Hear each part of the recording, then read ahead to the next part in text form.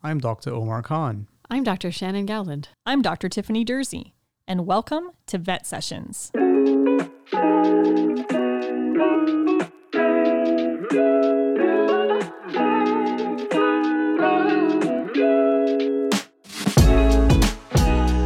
Welcome to Vet Sessions. I'm Dr. Omar Khan, your host today, and I'd like to welcome Dr. Shayan Sharif, who's here to speak with us about avian influenza. Dr. Shayan Sharif earned his DVM degree from the University of Tehran and a PhD from OVC. His area of interests include vaccine development against diseases of chickens, including avian influenza viruses. Dr. Sharif was a University Leadership Chair from 2017 to 2020 and was inducted as a Fellow of the Canadian Academy of Health Sciences in 2022. He was appointed as OVC's Associate Dean, Research and Graduate Studies in 2019 and was recently seconded to serve as the Interim Associate Vice President, Research at the Agri-Food Partnership. Welcome, Dr. Sharif. Thanks very much for having me. Thanks so much for taking time in a busy schedule to spend a few moments with us. Oh, you're most welcome. Happy to be here. Thank you.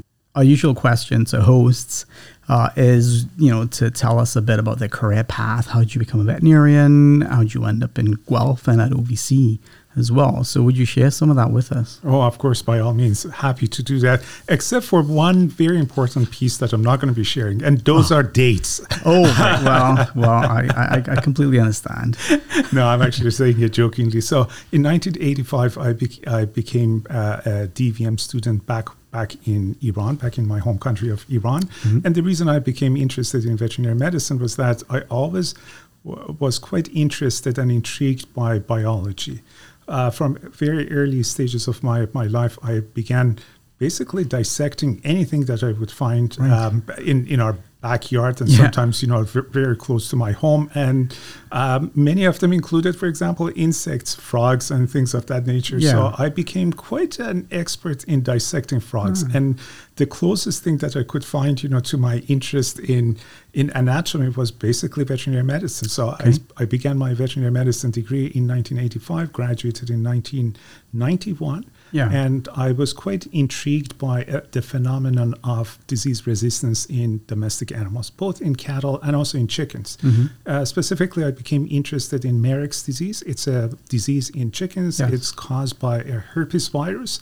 I would say a close relative of the virus that causes chickenpox in humans. Right. It's the same family of viruses, and it causes tumors in chickens. But some chickens are highly susceptible and some chickens are highly resistant to the disease. So I became very interested in this phenomenon, and I started looking for places that would accept me as a student to do my graduate degree in Guelph. Yeah. There was no chicken research, but there was bovine research. And there was bovine research specifically looking at interactions between genetics and disease resistance. So I came to Canada in 1993 to pursue a PhD degree in the area of bovine immunogenetics, and the rest is history. I graduated. I had no intention of staying in Guelph, but then I stayed in Guelph, and I became a faculty member several years ago in 2001, and I've been here in Guelph ever since as a faculty member. Oh, amazing. So that's interesting. You came straight from Iran to the University of Guelph. So I'm guessing based on your journey timeline, not much clinical practice, just straight into research. Yeah. I did actually practice poultry health for a couple of years or so. Yeah. It was between 91 to 93 that I practiced poultry, and it was a very interesting experience, to say the least. Yeah. It gave me a very interesting impression of how things are done with respect to population health and health management of populations, as opposed to individual medicine, which really opened my eyes to a number of things, especially the importance of epidemiology, the importance of infectious disease, and how they could impact productivity of animals. Yeah, that's interesting. I mean, coming from a more companion animal practice, it's certainly the interesting divergence in the veterinary medicine that different disciplines practice, right? But it's always good to have that open experience and conversation. Absolutely. And as a matter of fact, when I speak to some of my students, I would say that veterinary medicine really opened my eyes, because it made me understand and comprehend better how biological phenomena work. Biological phenomena don't work in silos. There are so many different aspects and facets to a biological phenomenon. And that was really eye-opening for me to first understand veterinary medicine and then try to understand some of these biological phenomena, such as, for example, what I described, the association between genetics and resistance to infectious disease. Right. Amazing. Thank you. Thanks for sharing that. Yeah, no problem. It's always interesting to hear how we end up, where we are. That's true. And can never imagine that, just life has its own path, just like water flowing down something. It finds its way. Absolutely. Serendipity. Yes, that's true. That's true. So some of our listeners may remember that we visited avian influenza last year with Dr. Brian Stevens. And that was probably more than 12 months ago. So can you just give our listeners again just a quick overview of the transmission of the virus and again, why is that virus important to us or to avian and poultry veterinarians? Yeah, so I think, over the last probably 12 months or so, things have changed. Some of the things that we thought, existed 12 months ago, they no longer exist. And some of the things that we had no idea could happen, they did actually happen. So maybe a couple of things, that were quite surprising in some respect that did actually happen over the last year or so. Number one was that last year, in November of last year, we started seeing massive die-offs of sea lions, for example. Really? Marine mammals in Peru and in Chile. And that was really a big surprise. That has actually continued to this day. So we still have die-offs of marine mammals, which is quite disconcerting, which means that the virus it seems to be adapting to mammals. Last year, we thought that maybe, we were going to see an uptick of cases among avian species. We didn't actually, fortunately, see those cases going through the roof. However, we still have some level of activity of the virus here in Canada and across the globe. So it's not completely gone. And I don't really think that it will be completely gone anytime soon. But like I said, what we've seen so far, which has been, I would say, quite concerning for many of us, is the fact that mammals seem to be also susceptible to the virus, and they seem to be catching the virus. And not only catch the virus, they can also die of the virus, such as, for example, like I said, sea lions. But aside from sea lions, we've also seen domestic animal species, like, as an example, dogs and cats also catching the virus. And that's also quite concerning because sea lions, as hard as it may sound ecologically speaking, sea lions dying may not pose a significant and direct public health threat to humans, but dogs and cats catching the virus could actually cause significant public health concerns and threats to humans. Yeah. So just coming back to that, and I remember, back at that podcast, they were suspicious, and I think had just recently confirmed, a couple fox pups, being exposed at that point. And it's interesting here that no marine mammals are being affected. So how is it being transmitted from the avian population into this, this aquatic pup? So I wish I had a very good answer for it because, a number of things that had come to mind for a lot of us who don't necessarily understand wildlife biology was that maybe, some of the avian species that are like seabirds, like, pelicans, for example, because pelicans also had major die-offs, around the same time in Peru. So one of the things that could have happened was that maybe pelicans were dying and then sea lions were consuming those pelicans. But then after some period of time, we discovered that, pelicans, even if they die, sea lions are not necessarily scavenging animals. So they don't chew on dead animals. So there must have been some other ways of transmission. Could it be through, for example, aerosolization of the virus? If that is the case, then there must have been significant amounts of virus burden, in the sea, in the ocean, that upon aerosolization, it could have traveled long distances and causing morbidity and mortality among those animals. So maybe sea lions are also quite susceptible. That's also the other part of the equation. So, and the other part of the equation is that maybe sea lions act as colonies of animals. So they have close proximity to one another. And as a result of that, maybe, they rub their snout against another animal's snout, and then, they catch the virus that way. Yeah. I think, that does actually require further investigation. But, no matter what it is, the concerning part of this whole thing is the fact that mammals appear to be susceptible, not susceptible to the same extent that avian species are susceptible to this virus. Nevertheless, susceptibility of mammals is a warning flag, is a major warning flag for us. Yeah, and I'm not sure if you've teased or any research has teased down to this, but is it the same variant that we're finding in mammals and avian species, or is it changed, or is it adapting, you said? It hasn't really, so it's the same variant, or the so-called clade of virus. Okay. It's the same clade of virus, but the virus is changing. The question is it changing certain, let's say, genomic sequences, genetic information, and because of those changes now it's becoming more adapted to mammals? That part we don't really know if that has actually occurred, or this is just because of the fact that there's just too much virus in the environment and the animal catches the virus and then it shows morbidity and mortality caused by it. Right. Interesting. Well, that's new to me too. I didn't realize that that it's spreading to species such as that. I mean, I knew about the dogs and cats to some degree. And would you say that's on an uptick as well in terms of dogs and cats? Like, how do we, as a private practitioner, how would we be suspicious about that or go recommend testing? So at the moment, it seems that I call it the peacetime, because we haven't really seen any new cases of dogs and cats in Canada. Okay. A few months ago, there were, I believe, if I'm not mistaken, over 40 cases of cats, domestic cats, feral cats, and so forth, catching the virus and actually dying of the virus. Right. Interestingly enough, all of those cases were basically dispersed in Poland.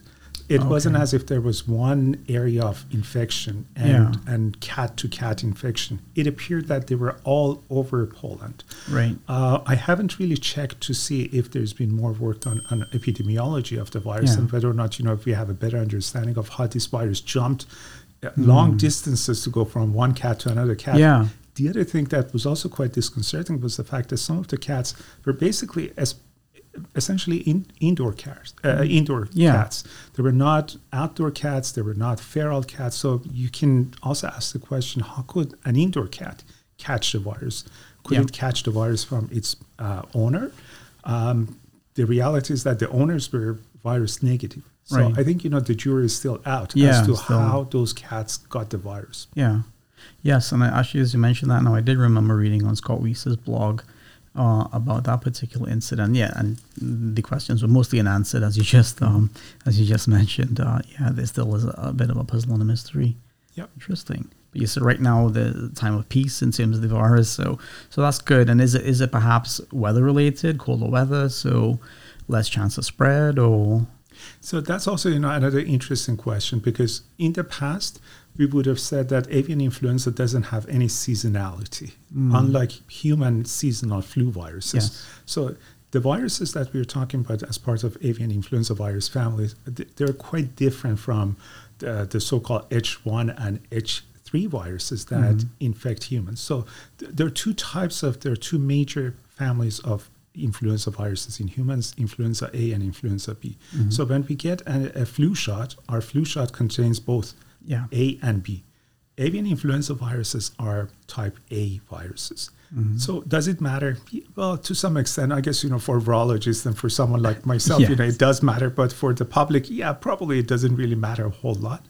However, I can also say that the subtype of viruses that cause the so-called highly pathogenic virus infections are quite different from seasonal influenza viruses that cause disease in humans.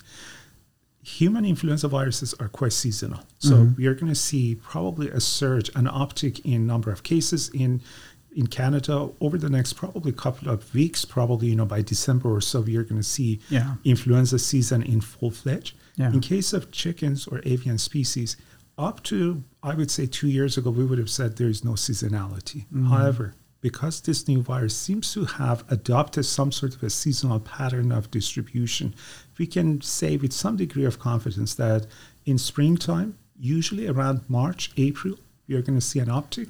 Yeah. And also in August, late August, early September, you're going to see another uptick. Right now, we are still in the middle of one of the season of avian influenza in Canada. Yeah. Ontario hasn't actually been significantly impacted, but if you look at BC, last week and the week before, we saw quite a few cases coming up positive in BC, also Alberta, to some extent Quebec. But Ontario seems to have been sort of immune, at least from the point of view of poultry outbreaks. Right. It seems to have been kept immune to those, at least for this season. Okay. And then could that have some sort of benefit to the biosecurities that we observe here versus other provinces, or is it sort of standard across the board for the most part? It's usually standard across the board. And the other thing that we need to consider is the fact that I would say for the most part, this virus seems to be transmitted from wild birds and migratory birds. So as a result of that, it's sort of hit and miss in terms of which farms are going to catch it and which farms won't catch the virus. Right. So that's one aspect. The other aspect to this is that there is some level of farm-to-farm transmission. So if the virus is introduced by migratory birds, then the virus may jump from one farm to another farm. So maybe we've been so lucky here in Ontario that there's been no migratory birds landing here having enough virus to infect poultry farms. Yeah. Maybe that's the case. Yeah. But I'm not quite sure if biosecurity has played a significant role in preventing transmission from wild birds. Yeah. But when it comes down to farm-to-farm transmission, then yes, absolutely. Biosecurity is going to play a significant role. Right. Interesting. And in terms of the global situation, then what's happening in the rest of the world? So in Europe, we still have avian influenza circulating. If you look at the US, in the US, there's again avian influenza. If you look at some parts of the US, such as, for example, Alaska, Alaska has seen significant amount of activity, not obviously in poultry, because I don't even know how much poultry operations they have in Alaska, but among wild birds, there's been significant amount of activity. The unfortunate thing, however, is that this virus has gone to Africa. It has been spotted in South America, and also it's been spotted in Antarctica. So it seems that it's basically crisscrossing the world. Yeah, Antarctica. Interesting. So again, then that to me means more of a migratory pattern, because obviously we're not exporting, poultry to Antarctica. So it's global. So then what are your thoughts about this becoming more of a pandemic type virus? So there's always the question of whether or not this is going to ever become a pandemic virus or a pandemic potential virus. It's not quite there yet, because this virus can replicate quite significantly and very effectively in avian species. Up until 2 years ago, I would have said there are probably a lot of avian species that are very resistant to this virus. Ducks, geese, more or less are quite resistant to highly pathogenic viruses, highly pathogenic avian influenza viruses. But interestingly enough, this virus has proven all of us wrong, because it has impacted ducks and geese to the extent that we would have never thought it could, but it has. So it seems that ducks and geese are also quite susceptible. So in terms of the infectious dose for this virus, probably we're looking at a very small infectious dose. So even with a few small number of viruses, it can infect avian species. Does it mean that it can infect mammals with the same sort of, effectiveness? The answer is we don't really know, and probably not. Maybe it has become so well adapted to avian species that it doesn't have much appetite for adapting itself to the same extent to mammals. But, with avian influenza viruses or influenza viruses in general, I wouldn't actually, underestimate them. The reason behind it is that these viruses can do a lot of tricks. Number one is that they can mutate themselves at a rate that other viruses like SARS-CoV-2 that causes COVID-19 cannot mutate itself. Really? that's one aspect of it. The other aspect is that they can readily exchange their genetic material with other influenza viruses. So all of a sudden, you could have a completely brand new virus if it co-infects a host, let's say a pig, with two different kinds of viruses. All of a sudden, you have a new virus emerging from an intermediate host, causing disease not only in that host but perhaps other host species, perhaps even in humans. So that's why I would say we should never underestimate the full breadth and extent of capacities and capabilities of influenza viruses. It doesn't matter if this is a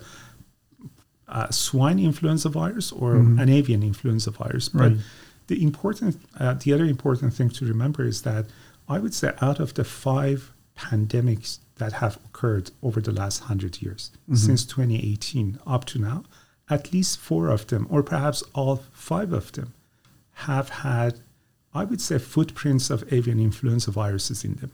I'm not saying that these were avian influenza viruses infecting humans, but when you look back, you would actually see bits and pieces of avian influenza viruses in the viruses that affected humans. So there is a potential for this virus to donate its genetic material to other viruses that could cause a pandemic in humans. Even in the COVID virus as well? No.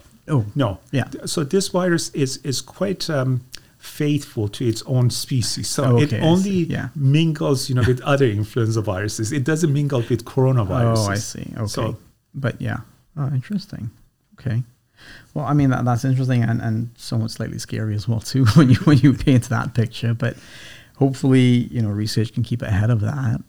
And I certainly hope so. Yeah. I think, if you ask any virologist, they would say with no degree of hesitation that a pandemic happening at some point is not a matter of if, it's just a matter of when it would happen. Right.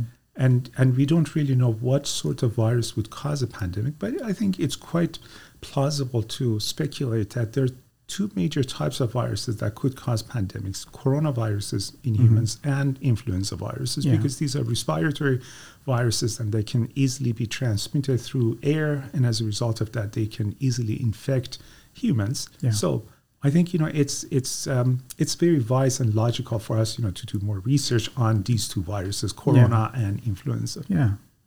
So and that's probably a good segue into your sort of research with the avian influenza virus. So what does your lab do? What are you working on right now, or what's your interest? So in my lab, we work with avian influenza, obviously. And there are 2 different components and aspects to it. Component number 1 is to gain a better understanding of how this virus is transmitted. And there are multiple different ways of transmission. You can, just draw some lessons from the work that many of us did during the time of COVID, look at how COVID-19 is transmitted, and the perpetual question of whether or not, there is aerosol transmission of the virus, there is a fomite transmission of the virus.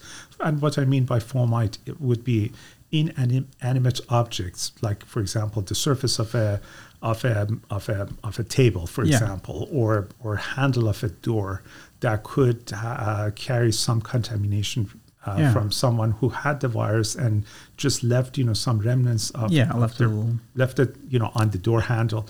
And the question is the relative contribution of these routes of transmission. So that's one aspect of our work, looking at aerosol transmission, looking at large droplet transmission, looking at water, looking at feed, looking at feces in chickens as a route of transmission, and determining how well each of them would contribute to transmission of the virus in poultry.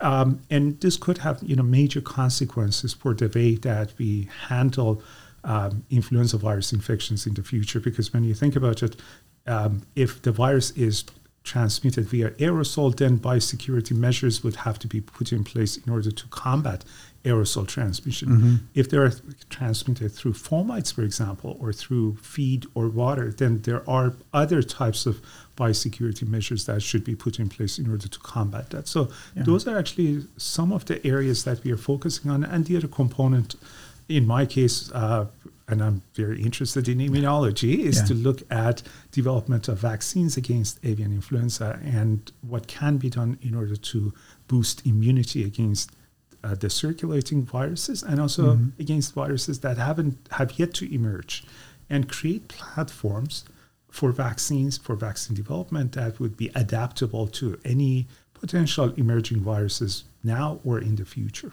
Yeah. So on that topic then, are there any vaccines in development, or are there any current vaccines available? What's the research saying on that topic? So there is no vaccine available in Canada. There is probably just one vaccine available in the US. And in Europe, the European Union has started looking into this very carefully. As a matter of fact, some countries are really leading the charge, like, for example, France or the Netherlands. Especially in the case of France, they've just recently begun, as of a month ago or so, they've begun vaccinating ducks, meat-type ducks with avian influenza vaccine, and the avian influenza vaccine supposedly is going to be protective against this particular clade that is going around in the world. Yeah. So that's one aspect of it, but it has a lot of other issues associated, that countries are taking. I would say one step at a time type of an approach. They're not really diving into it at the moment, but they're taking one step at a time. Okay. All right. And is there any collaboration? You mentioned France, you mentioned the Netherlands, and then America. Is there any sort of collaborative body? I guess the economic impact isn't that high or devastating just yet, or? There should be one. Yeah. I'm not quite sure if that exists, but when you think about what we experienced during the COVID-19 pandemic, what we learned, hopefully we learned something. I'm not quite sure if we remember what we learned. Well, one of the things that we learned was the issue of vaccine sovereignty, vaccine, hoarding vaccines, vaccine nationalism, and all of those things. Yeah. My concern is that if something terrible happens and this virus starts spreading from poultry to mammals and from mammals to humans, are we going to have the same level of vaccine hoarding and vaccine nationalism that we saw a few months or perhaps a couple of years ago? Yeah. There should be a body that would govern vaccine production, vaccine manufacturing, and then vaccine deployment. Yes. Unfortunately, that doesn't exist at the moment. And I think, my concern is that we could be seeing some sort of a phenomenon reminiscent of what we saw during the pandemic, during the COVID-19 pandemic. Yeah. If it becomes that degree of a problem. Yeah. Yes. Yeah. Interesting. In terms of, you mentioned exposure to dogs, cats, and companion animals. What can be done to potentially minimize or eliminate that, that spread to our pets, so to speak, or those are family members, really? Yeah. And I think, precisely because they are family members, I would be concerned about, some of the public health and individual health impact of dogs and cats and how they could potentially play a role for transmission of the virus. So number of things that we can do are quite actually easy and simple. Number one is that, and I think, this is probably not very, widely practiced in Canada, but not feeding them poultry or raw poultry and poultry products, which I think, by and large is not necessarily a very common phenomenon in Canada. I think, that's number one. Number two, minimize exposure to poultry and to wild birds in general, either live or dead, or even their feces, because we don't exactly know what is the infectious dose for a dog or for a cat. But I think we need to err on the side of caution and make sure that they have very limited amount of exposure or no exposure, if that's possible at all, to live or dead poultry or their feces, because we already know that poultry or avian species, or mammals for that matter, they shed the virus in their excretion, like, for example, their feces, and also from whatever comes out of their oral or nasal cavity. So as much as we could minimize that level of interaction, I think, we should be able to, we can never completely prevent it from happening, but I think, we can certainly minimize the risk, to a level that is acceptable. Yeah. Okay, that's good to know. And sort of backyard poultry farming is growing in popularity. Any specific recommendations for that aspect of the population? Yeah, so I think there are also a number of recommendations that I'm just going to put out there as a non-practicing veterinarian. Okay. So number one is the fact that poultry, backyard poultry, are basically as susceptible as commercial poultry. One of the big things here is that in case of commercial poultry, because we are talking about an industry that is highly innovative and it's highly educated, they know the signs that they should be looking for poultry flocks that are probably having avian influenza. So I think our poultry industry is quite well informed and well educated. Mm-hmm. Sometimes for owners of backyard poultry, they may not have the same level of education. Yeah. I would highly encourage backyard poultry owners to go to CFIA website. CFIA has a lot of suggestions and recommendations for backyard poultry owners in terms of what to watch for, what to do if their poultry might be suspected to have avian influenza, and where to go and so on. Yeah. So I think that's number one. Number two is that exposure to wild birds would increase significantly the chances of catching avian influenza. So backyard poultry, if they have facilities for keeping their poultry indoors as opposed to outdoors, I think that's also another component. The other thing is that we have good evidence to suggest that when you have bodies of water close to a property, that could increase the risk of avian influenza. So if there are bodies of water that would attract wild birds like geese and ducks and so forth, perhaps something needs to be done to make sure that those ducks and geese are not attracted to those open bodies of water. Yeah, sort of migratory pathways, migratory birds. Yeah, exactly. And especially if you're under a migratory pathway, and for sure that path has been used by migratory birds that are bringing avian influenza, then you might really need to think about your operations, especially making sure that the poultry are not exposed to any of the droppings from those wild birds, or any of the mucosal secretions from their oral or nasal cavities. So those are some of the easy things that we can do.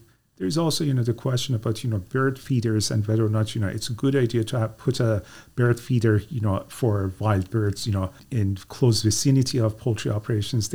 My frank and candid answer to it is that if I were in that position, I wouldn't do it. But biologically speaking, songbirds or birds that are attracted to those feeders are not necessarily the birds that catch the virus or transmit the virus. Right. But with this virus, I would want to err on the side of caution. We should never underestimate the virus and leave anything to chances. Yeah. So two things then, and just to backtrack a bit, you mentioned CFIA. For those of our listeners who aren't certain what that acronym means, it's the Canadian Food Inspection Agency. And then secondly, is it a reportable disease? It is a reportable disease. Yep. So if a backyard poultry, or farmer suspects that, hopefully they have a veterinarian that they can report it to. If not, they can go to the CFIA website and seek assistance and get someone out there to come have a look, maybe do some testing just to see if it truly was avian influenza. Yeah. Yes, that's correct. So for poultry, domestic poultry, they have to go to CFIA. It is indeed a reportable disease. And for wild birds, if any of the audience finds some dead birds like Canada geese or ducks or what have you, or seagulls for that matter, they have to contact CWHC, and CWHC stands for Canadian Wildlife Health Cooperatives. And Dr. Brian Stevens, whom was mentioned earlier in the podcast, he's one of the pathologists who work for CWHC. So CWHC should be contacted immediately, and they would provide further guidance. Okay, great. Thank you. So you mentioned songbirds and birds of that nature aren't very susceptible. Is it just the risk of exposure to viruses and virus loads, or do you think there's some sort of innate inherent immunity? You mentioned, coming back to your Marek's disease, some poultry populations seem to be resistant to the disease and others not so much. What are your thoughts on that? So that's a fantastic question. I have to admit, I don't really have a good answer to it. So it is quite possible that we are talking about some level of immunity. We don't really know how that immunity is going to be imparted on songbirds. Could be some innate, and as you correctly pointed out, some inherent level of immunity that they have.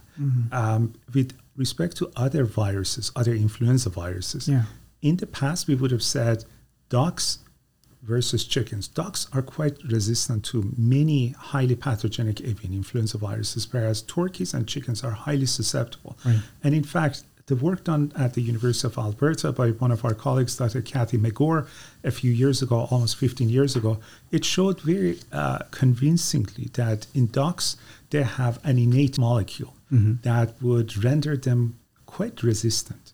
Whereas in chickens, in their genome, they don't have that particular molecule, and that's why they're quite susceptible. Right. But interestingly enough, in humans, we also have the same molecules that ducks have. Oh, yeah. But we could be quite susceptible to the virus. Nevertheless, it appears that at least in ducks and chickens, the difference between the two species is related to presence of only one molecule. Right. But that's only for other viruses, not for the virus that is currently going around the globe. Okay. In terms of songbirds, I'm assuming that there must be something very similar to what we've seen in ducks versus chickens. So probably they have something that would allow them to catch the virus, but don't necessarily, show clinical signs of the virus, or perhaps they don't even catch the virus. Yeah. Oh, interesting. So maybe that's another area of interest and research for whoever's out there listening and wants a project, perhaps.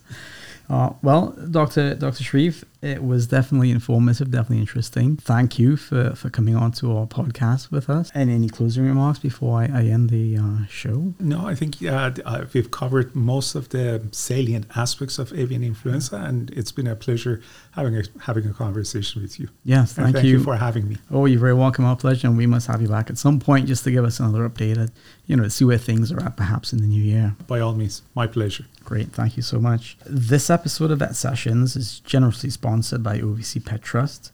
OVC Pet Trust, founded in 1986 at the Ontario Veterinary College, is Canada's first charitable fund dedicated to improving and advancing companion animal health and well-being. OVC Pet Trust supports innovative discoveries, education, and healthcare that improve the prevention, diagnosis, and treatments of diseases of pets. Learn more about OVC Pet Trust at www.pettrust.ca or connect with them on Instagram at OVC Pet Trust. And thank you so much again for our listeners today for tuning in. If you have any questions or ideas for our show, please send us an email to vetsessions@hotmail.com. You can also follow us on Instagram @vetsessions. Take care, everyone. See you next time.